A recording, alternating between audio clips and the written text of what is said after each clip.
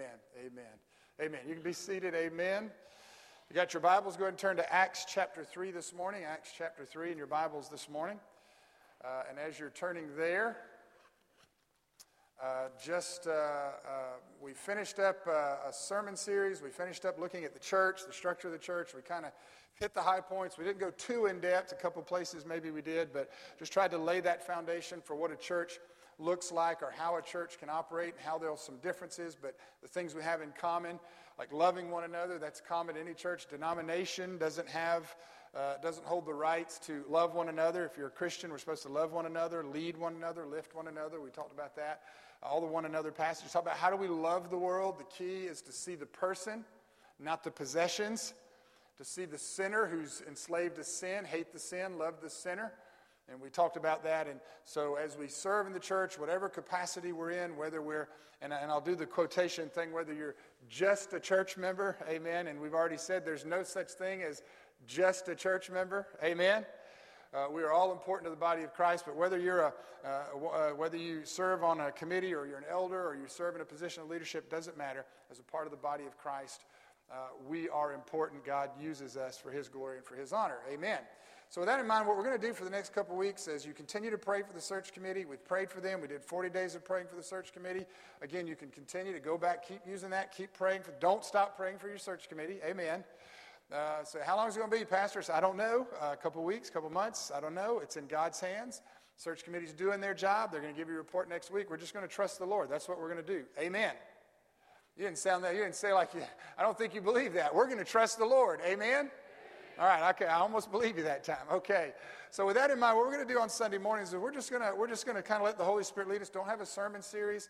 We're just going to kind of go from week to week and kind of hit some of those high points of the Bible, some of those stories in the Bible that maybe we've forgotten, some things that just kind of remind us of the simplicity and the beauty of being a child of God and serving in the body of Christ. And with that in mind, I want to go to Acts chapter 3. Now, I thought about doing Acts chapter 1 and chapter 2 and kind of leading into this, but we covered some of that in previous sermons and during the transitional process. And I said, just talking to the Lord, I just felt like, the Spirit saying we don't need to go back there again. I was in one church where I preached from Acts chapter 2, probably way more than I needed to. And so now I'm just a little conscious of not doing that again. But you can go back and read Acts chapter 1, chapter 2. But I'm going to give you this just by way of introduction. Then we're going to jump into Acts chapter 3. All right, so in Acts chapter 1, there's a crucial statement that's made at the very beginning of Acts chapter 1. I'm going to turn there and go back and read it on your own. But it says, when Luke, who wrote the book of Acts, he writes and he says, the former treatise that I wrote to you, Theophilus, the last letter that I wrote to you, that was the Gospel of Luke. I wrote to you about everything that Jesus began both to do and to teach. So now he's writing the book of Acts, and in the book of Acts, it's what Jesus continues to do and continues to teach in his absence through the church. Amen? So it's important that you and I understand that the book of Acts was not a book that's written to tell us just what those early disciples did and then that's it. But the book of Acts, what started in the book of Acts, or what continued in the book of Acts, better way of saying it, should be continuing to this very day. Amen? So everything that Jesus began, and then when he ascended up into heaven and the Holy Spirit came in power upon his church and the book of Acts started what should be continuing today. Put it to you this way. There are 20, I forgot how many chapters there are, 22 chapters in the book of Acts. So really, the reality is the book of Acts hasn't really ended. We haven't seen the chapters that God has been adding to the book of Acts for 2,000 years. Amen? See, somewhere in the book of Acts, there's you, there's me. There's First Baptist Church of Mableton. We're in there somewhere. We just haven't seen the finished written story of that yet. Amen? So with that in mind, Acts chapter 3. The Holy Spirit has come, the day of Pentecost, power fell, people were saved, the church is on the move. And we turn to Acts chapter 3, and the disciples are going forward now in the power of the Spirit. They're going to begin preaching the gospel. They're going to continue to do what Jesus began to do and teach. And they're going to do some things, some very miraculous things, and they're going to be met with the same opposition that Jesus was met. Still amazes me to this day. When I read the Bible, some of the things that just makes me scratch my head is how repeatedly throughout Scripture, throughout the Gospels and the book of Acts, you can have a man who is blind and that Jesus or one of the disciples opens his eyes so that man can now see, and there were people who had a problem with that. That a man who couldn't walk, Jesus now makes him walk, or the disciples now make him walk, and somebody had a problem with that. Or even more so, Jesus goes up to a grave and says, Lazarus, come forth, calls the man out of the grave, and there are people who still wanted to argue with Jesus about that. Beloved, I don't know about you, but I might argue with a lot of people, but I'm not going to argue with anybody that has power to call somebody out of the grave. I mean, if they can call you out, they can probably put you in. No, beloved, the reality is, even today we wrestle with this because our minds, we just can't wrap our minds around the power of God. And we're going to look at that. So right after everything's happened in Acts chapter 1, chapter 2, here are the disciples. They're going to work, and we're going to see what happens. Acts chapter 3, verse 1. We're going to read all the way down to verse 18, then we'll go back and look at this. It says, Now Peter and John went up together into the temple at the hour of prayer, being the 9th hour. And a certain man, lame from his mother's womb, was carried, whom they laid daily at the gate of the temple, which is called Beautiful, to ask alms of them that entered into the temple, who, seeing Peter and John about to go into the temple, asked for an alms. And Peter, fastening his eyes upon him with John, said, and notice that, he fastened his eyes upon him, and he said, Look on us. And he gave heed unto them, expecting to receive something of them. You just this is like when you're walking down the street in Atlanta, anywhere else, and you see that person that's clearly not as blessed as we are, as we define blessing. And you see that homeless person, or you see that handicapped person, and instead of making eye contact with them, maybe we'll nod, but in the midst of our uncomfortableness, we kind of go our way. But you'll notice Peter, they stop.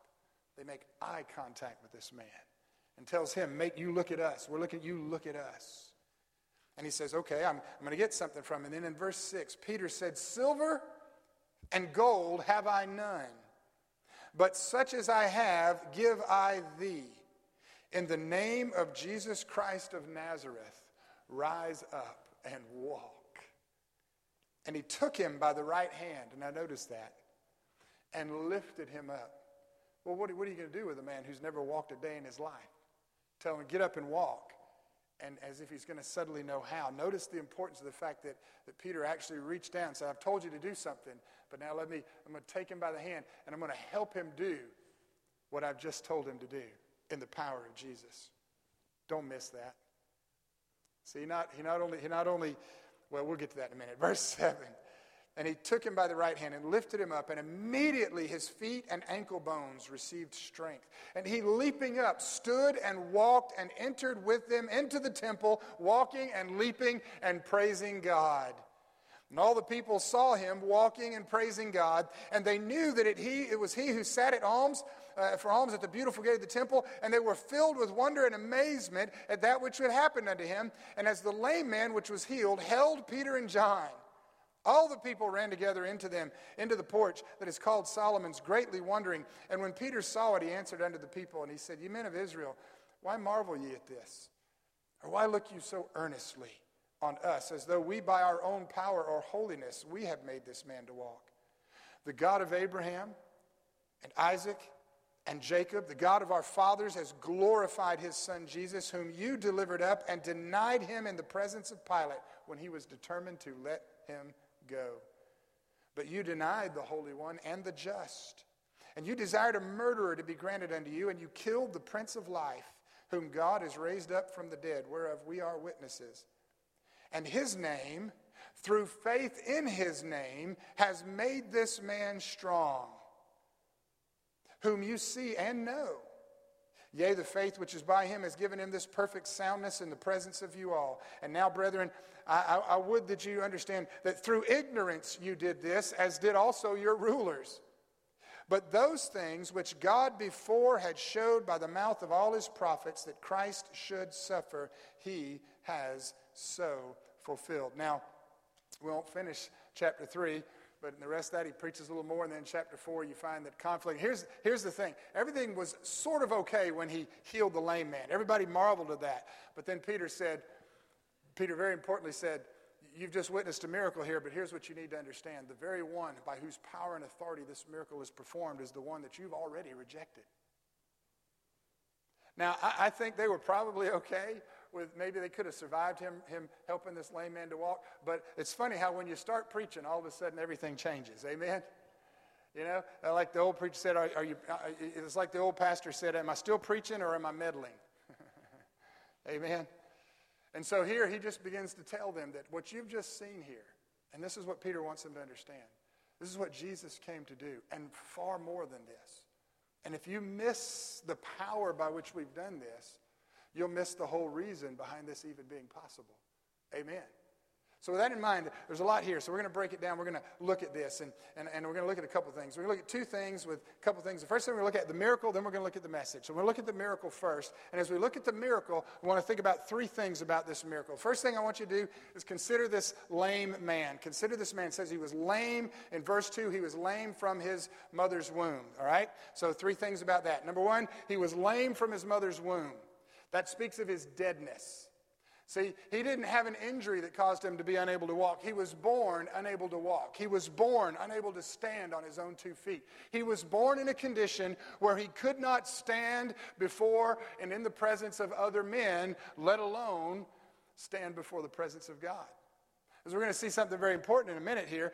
When after they heal him, they're going to go into the temple. Why is he going to go into the temple after he's healed? Because it was written, it was in the law, that a sick man, that a crippled man could only go so far into the temple. You could go to the gates of the temple, but you couldn't get into the temple if your body was broken in some way.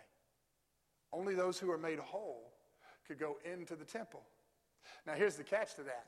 The problem with this day is that people had fixed their eyes on the external situation of a man, the external circumstances of a man, so they could see if there was something physically wrong with him and say, well, you're lame or you're blind or you're sick, you can't go into the temple. But the same ones who then walked into the door of that temple and went inside the temple could not see the lameness in their own heart and the fact that they were broken on the inside.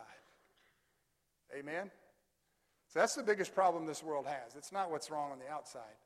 It's what's wrong on the inside. Well, Tony Evans has said it. I've preached it. Other preachers preached it through the year. God does not look at the color of a man's skin. He looks at the condition of a man's heart. Brokenness doesn't have anything to do with what's on the outside of us. It has everything to do with what's on the inside of us. It's called sin. And this man was born lame from his mother's womb. And may I say to you that every person who's ever lived, that every one of us, we were born unable to walk before God. We needed a miracle. Not only his deadness, but number two, they carried him daily to the gates of the temple. Notice his dependence. His dependence. As I said, diseased people weren't allowed into the temple, only those who were healthy. And so he was dependent upon even getting to the temple. He needed somebody to carry him to the gates before he could even be qualified to go in. And then as he sat outside the gate, he needed a miracle. And we're going to see, and I'll go ahead and give you the third thing, not only his deadness and his dependence, but his desire. He just wanted alms. He sat there daily. I can't walk. I can't work for a living. I'm very limited. And so he looked for what was expected in that day, as the people were taught that when someone less fortunate than you had a need, that you would minister to them, that you would provide for them somehow, give an offering of some sort. Not only were individuals supposed to take care of other individuals, but the church, the temple, the nation of Israel, the priests were responsible for taking care of individuals. I want you to understand the absolute horror at the thought of a man sitting outside the gate of the very place that is supposed to be taking care of him, while the very leaders inside are either unaware or unconcerned about the man who's sitting outside the gate. You have to wonder how many times as they walked through did they give him an alms, and how many times as they walked through did they think, boy, if only there was something I could do to make this man able to walk. And so when Peter and James come up to him, they look and they fasten their eyes upon him. They tell him to look upon us. So this man was dead and he was dependent. He needed someone to carry him to the gate of the temple, and he had a desire, and ultimately his desire was for alms. But really, can I say this, beloved? Maybe his desire was just to be noticed. Maybe his desire was for people to realize that, yes, I may be lame, I may be unable to walk, and as I'm sitting outside the gate of this temple, I just want you to notice me, because I am still a human being, made in the image of God, even though my body is broken. Amen? And so his great desire was for an alms and just to be noticed, but really, without ever expressing it in the text here, And clearly he had a desire, because what's going to happen in a moment, at some point, do you think he was sitting, do you think he heard the stories about Jesus? Do you wonder why he never encountered him? Do you wonder why why Jesus never came across his path? And here he is outside the gate of the temple thinking, boy, I'd love for somebody to care for me and give me just a little bit to help provide for me. I would love for somebody to notice me, that even though my legs don't work right, that I'm broken, I'm still a human being, and maybe, just maybe, somebody one day will come by with the power to help me to be able to do something I've never been able to do before, and that is to stand up and walk. So that's the lame man, but then look at verse 4 through 6, and let's look at the Lord's men. So you have the lame man, but then you have the Lord's men. And this is important, and I don't want us to miss this.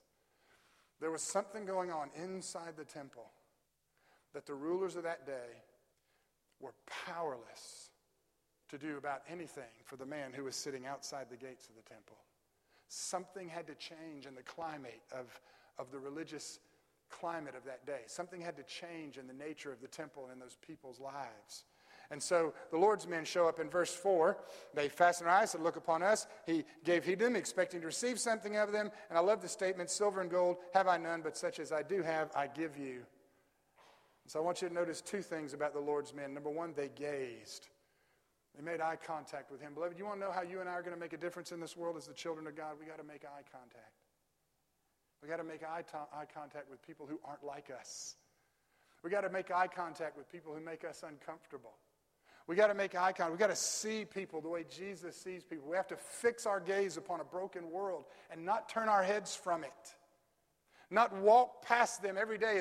And the reality is, when we came to church this morning, there was nobody outside the doors of the church sitting out there lame. No. But how many cars, how many people did we drive past? How many businesses, how many people out there outside the church right now who are lame and don't even know it?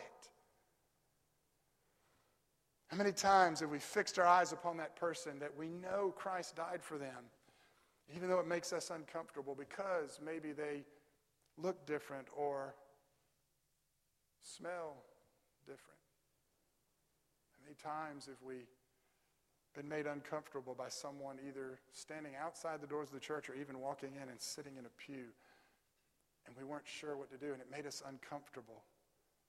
And we're the ones that are supposed to be healthy and whole. And we're the ones that are struggling. Now, we learn a lesson here from Peter and James. They made eye contact with that person in need. And they said, you look at me. Make eye contact with me. I don't know about you, but now more than ever, with all the masks and everything, it's all about eye contact. Amen? I mean, you want to look in somebody's eyes. And I'm talking to, and here's what I do. This is what I do now. First of all, when you're married, you can't tell when they're wearing a mask. You can't tell if they're sticking their tongue out at you. And you can kind of see their eyes light up from a smile, but it's just not quite the, but I look for the eyes, because I can, but here's what I do when I talk. I'm going to take my mask, I'm going to smile, good morning, and then I'm going to put my mask, I'll wear a mask. I told y'all, I'll wear a mask. I'm not going to have the mask argument with you. Amen. If you don't want to wear one, that's fine. I'll wear a mask. I'm not wearing one now because you ain't within 6 feet of me. And even though I'm pretty loud and I preach and I spit pretty far, I think you guys are safe. But I wear a mask. But I still believe that one of the things we need to make sure we do as we're taking these precautions and doing this is make sure that we're still able to look one another and look at each other and look at each other in the face, make eye contact, see the smile or maybe the absence of a smile, and know that there's a need there. Amen? And so they gazed upon him, and then they gave him something. I love it. Silver and gold have I none. Now that might, look at us. Okay, great. And then they go, we don't have any money. And I would love to know what goes through his mind, but he didn't. There was no pause there. It didn't go fast enough for it to process, because he says, I don't have silver and gold, but what I do have, in the name of Jesus Christ of Nazareth, rise up and walk. Hallelujah. I heard the old story of a priest in the Catholic Church at the time when they were struggling with their theology and during the times of the pre-Reformation and all of that. And the church had grown and was spreading across Europe, and they were building great churches and cathedrals and becoming very prosperous. And I can't remember the name of the priest, and he was a Catholic priest who said this. The Pope made the statement before the bishops and before the leaders. He made the statement, no longer does the church need to say, silver and gold have we none. And the priest made the statement, yes, but no longer can we say, what we do have, we give you in the name of Jesus Christ. Rise up and walk. No, beloved, I would rather have the power of God in a church of any size, in any denomination, than all the money and all the gold and silver in the world. I would rather have a church that believed that Jesus can take the most broken, sinful man and put within his heart the ability to stand and walk before God. Amen. And so notice the third thing. The lame man, the Lord's man, but then notice the third thing. I'm going to get happy this morning. Notice the lame man and the Lord's man, but now he's not a lame man anymore. Notice now he's the leaping man. I'm going to tell you, it's a good thing. You may not know it, but it's a good thing that I know that I don't have the knees I used to have, or I wouldn't be on this pulpit right now. Boy, if I tried to leap down off of this thing and you'd have to pick me up off the floor from 6 feet away. I don't know how you do that. Amen. But I want you to notice the Bible says they reached down, they took him by the hand, verse 7, and he lifted him up, and immediately his feet and ankle bones received strength. And he, leaping up, stood and then walked and entered with them into the temple, walking and leaping and praising God. I mean, he didn't get, I can walk now. I guess I'll go to church. No, man, he could do something he could never do before. And beloved, I want you to understand this morning. When the power of God moves in your life and mine, he gives us the power to do something we've never been able to do before, and he gives us that power to do it immediately. And that is the power to stand. It is the power to walk before God. It is the power to leap. It is the power to have a joy that you didn't have before. Amen. Now, I've said before, not every preacher needs to be as loud as I am. Not every preacher needs to get excited. I've known some of the greatest preachers in the world never walk out behind the pulpit, never lift their eyes off the paper. Amen. And you don't have to shout. But bless God, if you're a child of God, there ain't no excuse for being boring or half dead. We ought to get excited about what Jesus has done for us. And it's not going to scare. If it's scary, you see the preacher start doing this, you might get a little scared. Amen. But it ain't going to scare me if I see you doing it. Because I'm just going to start doing it. Well, if they're doing it, I guess that means we can do it. We just got, amen. Leaping. I want to leap so bad right now. Amen. Beloved, there are days when I'm tempted to live and walk and feel like that old lame man. Because I forgot, and I forget, and you forget, we forget who Jesus is and what he's done for us. But then I just go back to passages like this, and I just remember that God gave me the ability to stand and walk before him. When Jesus looked at me and called me to salvation, he not only said, "My child, I forgive you," but he reached down, he took me he pulled me out of the miry clay. He set my feet on the rock to stay. Amen. It's Jesus who did that. This man, 3 things about him, and I've already given it to you, but I'm going to give it just because it's a preacher's sermon, so I got to give this to you. Number 1, he was lifted. Number 2, he leaped. Number 3, he was led. He was lifted, he leaped, and then he was led. He didn't go into the temple alone. They didn't say, "Congratulations, now you can walk. Do whatever you want to." They went into the temple with him. He went with them. They went to church together. Amen. Congratulations. You can walk now. Congratulations. You're saved. You're a child of God. There's a church down the road you need to go check out. No, they went in together and leaping and praising God. And I love this, verse 9 and verse 10. Notice the testimony. They knew. All the people saw him walking and praising God, and they knew that he was the one who used to sit for alms at the beautiful gate. So guess what? Apparently they did notice him. Apparently they noticed him every day sitting outside asking for alms. But now they noticed something different about him. He was inside the church. He was inside the temple. He was walking. He was leaping. He was praising God. Amen. Beloved, the moment you and I put our faith in Jesus Christ, the moment you trusted Christ as your Savior, the moment that I trusted him, the moment that he did that, our testimony changed. And there's people who look at us, there's people who look at our lives, and they know we're not the same that we used to be. Amen? And that's how it should be when grace comes into a man's life. And I wrote this in my notes. You want to know how, and I don't think I ever gave you the title of the message, is How Can God Make a Lame Man Leap for Joy? Well, here's the answer to that question. God can make a lame man leap for joy. When the Lord's servant takes a lame sinner, preaches Christ to him, and then lifts him up to find salvation in the Lord Jesus Christ. Amen. Beloved, I'm convinced that the reason our church is today, why we get so stale and why we get so, I don't know the word, but why we forget, why we lose our ability to leap, is because we're not bringing any new leapers into the church. Amen. I mean, you'll get excited. You want to lose. So we've lost our excitement. You want to know how to get it back? Check out that new convert. Check out that man who's been lame his whole life, and now he's just found out for the first time that he can walk before God. Amen. Stuart Hamblin. I've told you the story before. I'm going to tell it to you again because I was reading it in my devotions and keep coming across this story. I love it. Stuart Hamblin was the musician, one of the singers for years with Billy Graham Minute Evangelist Association. I can't remember the song that he wrote. He wrote a couple of them, but they're real fun. I think he wrote, "I Can't Even Walk Without Him Holding My Hand." I don't remember that. But Stuart Hamblin was saved. He was at a Billy Graham crusade. He heard Billy Graham preach. He fought it. He resisted it. And then the conviction overtook him, and he tells the story of how he found the hotel Billy Graham was staying in, and he cornered Billy Graham. This was back in the day when you could corner Billy Graham. Amen. And he said, "You got to help me. You got to help me. I can't shake this. I need to know how to be saved." Billy Graham took him into his hotel room, shared the gospel with him, and led him to Christ.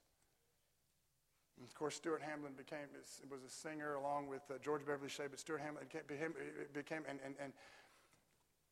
and the story's told that Stuart Hamblin was invited out to eat with maybe Billy Graham or some of us. I can't remember how it goes, but there's a group of Christian friends now. He's saved, and they go out to eat in a restaurant. And one of the men says, "Stuart, why don't you pray? You're a new Christian. Why don't you pray and ask God to bless the meal?" Stuart said, "All right." And he slid out from behind the table, and he got down on one knee beside the table, and he raised his hand in the air and prayed in a loud voice, "Father, thank you for this food that you have provided. Bless our bodies. Thank you for the gift of salvation that I now know, and I pray for everybody who's yet to know it. In Jesus' name, amen." Scooted back into the seat in the restaurant. Everybody said, and the men he was with, and one of the men said, and they were all kind of, well, yeah. And he said, now, Stuart, you know God ain't deaf, right? And Stuart said, "Yeah, and he ain't nervous neither, brother." Amen.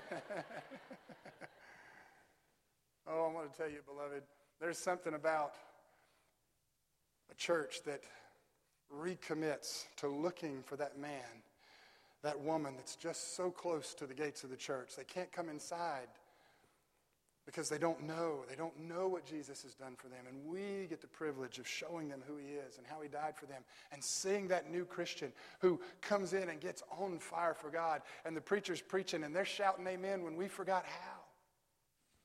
It only takes one. Amen. Okay, I got about 3 out of that one, but that's good. I've been in churches, you say amen, it'd scare the preacher. He wouldn't know what to do. Amen. I grew up in churches. You said amen, that's like saying sick 'em to a bulldog. I should say yellow jacket, but that's it. Anyways, amen. I apologize, Lord. No, beloved, see, I get happy and then I get stupid. Amen. No, beloved, I know what Jesus has done for me. And on my worst days, it's because I've forgotten. But I still have that joy and I still have that leap. And on my best days, you can feel it. Amen? I mean, it doesn't matter what this world says to us. We know who Jesus is and what he's done for us.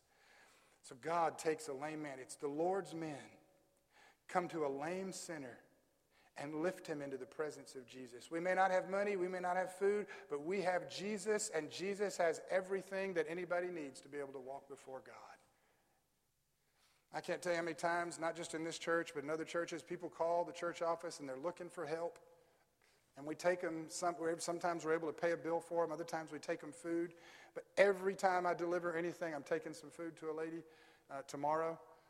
Every time I deliver food, every time I take something, I meet anybody's need, I tell them, anytime they ask, I tell them very clearly, I said, We're helping you with this. This is what we can do right now. Maybe we can do more later. I don't know what we can do. We're going to do everything we can. If you need help, let me know. But I want you to know there's somebody who wants to walk with you every day of your life, and he can meet your needs more than I ever can, and his name is Jesus Christ. Amen. I make sure that when I take anybody food, groceries, when I feed them physically, when I do anything to meet a physical need, I make sure they know that they have a Savior who satisfies their spiritual needs. Amen. And that's how God makes a lame man leap for joy. But Peter wasn't finished. And I'm going to give us this quickly. See, that's just the miracle. That's just point one. There's only 2 points to the sermon, so hallelujah. But here's point number 2. See, that was the miracle. Here's the message. This is the second thing this morning. Amen. And I'm going to give us this one kind of quickly. Yeah. Look at verse 12. It's only one sheet of paper. Amen. Verse 12. Peter saw it. He answered and said, why do you marvel at this? Now, we've read it. I'm not going to read it again. You can go back and read it. But I want to give you 4 things that Peter did in this message. This is important. 4 things about his message. Number 1, the first thing Peter does is he denies himself. He denies himself. Verse 12. Why do you look at us as though we by our own power or holiness have made this man to walk? Peter says, it's not about me. It's about Jesus. Amen. It's not about the preacher. It's not about a deacon. It's not about the church, not about a denomination. It's about Jesus. He denied himself. Number 2, he presented Jesus. Look at verse 13. The God of Abraham and Isaac and Jacob, the God of our fathers, has glorified his son Jesus, whom you delivered up and denied him in the presence of Pilate when he was determined to let him go. The story's amazing. You know the story. Pilate tried everything he could to get rid of him, but the religious leaders kept saying, crucify him, crucify him, crucify him. And Peter just calls him out and says, you want to know how this was done? Don't look at me. I didn't have anything to do with it. It's all about Jesus. You know who Jesus was?